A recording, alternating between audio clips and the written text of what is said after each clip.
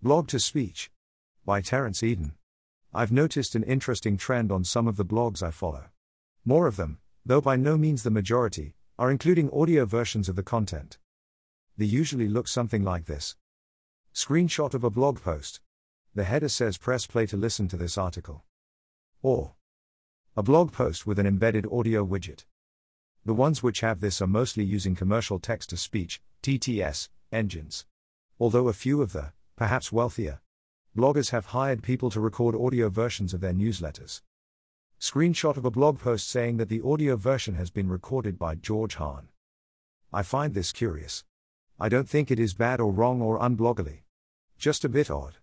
I'm from the generation who hated phone calls and ruthlessly mocked voicemail. And now I see the youth leaving each other voice notes and I feel bemused.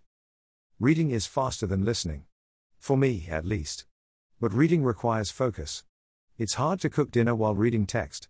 But it's pretty easy to do most things while a podcast prattles on in the background.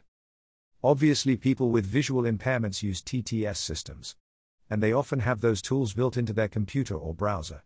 But most people with adequate sight don't know how to use their machine's accessibility capabilities. So perhaps having an easily findable MP3 of the article is sensible. I often edit old blog posts. Sometimes to merely change a typo, other times to cover up evidence of my muddled thinking. In the land of traditional audio, that's a problem. It's tricky to re-record something and edit it together seamlessly. But with TTS, it is the work of seconds. Anyway, that's a long rambly way of saying that I'm experimenting with adding an audio version of my posts. If people like it, I'll start adding it to all of them, and backfilling the old posts. If you think this is a good idea, or a terrible waste of time, be a sweetheart and drop a comment in the box. Yeah,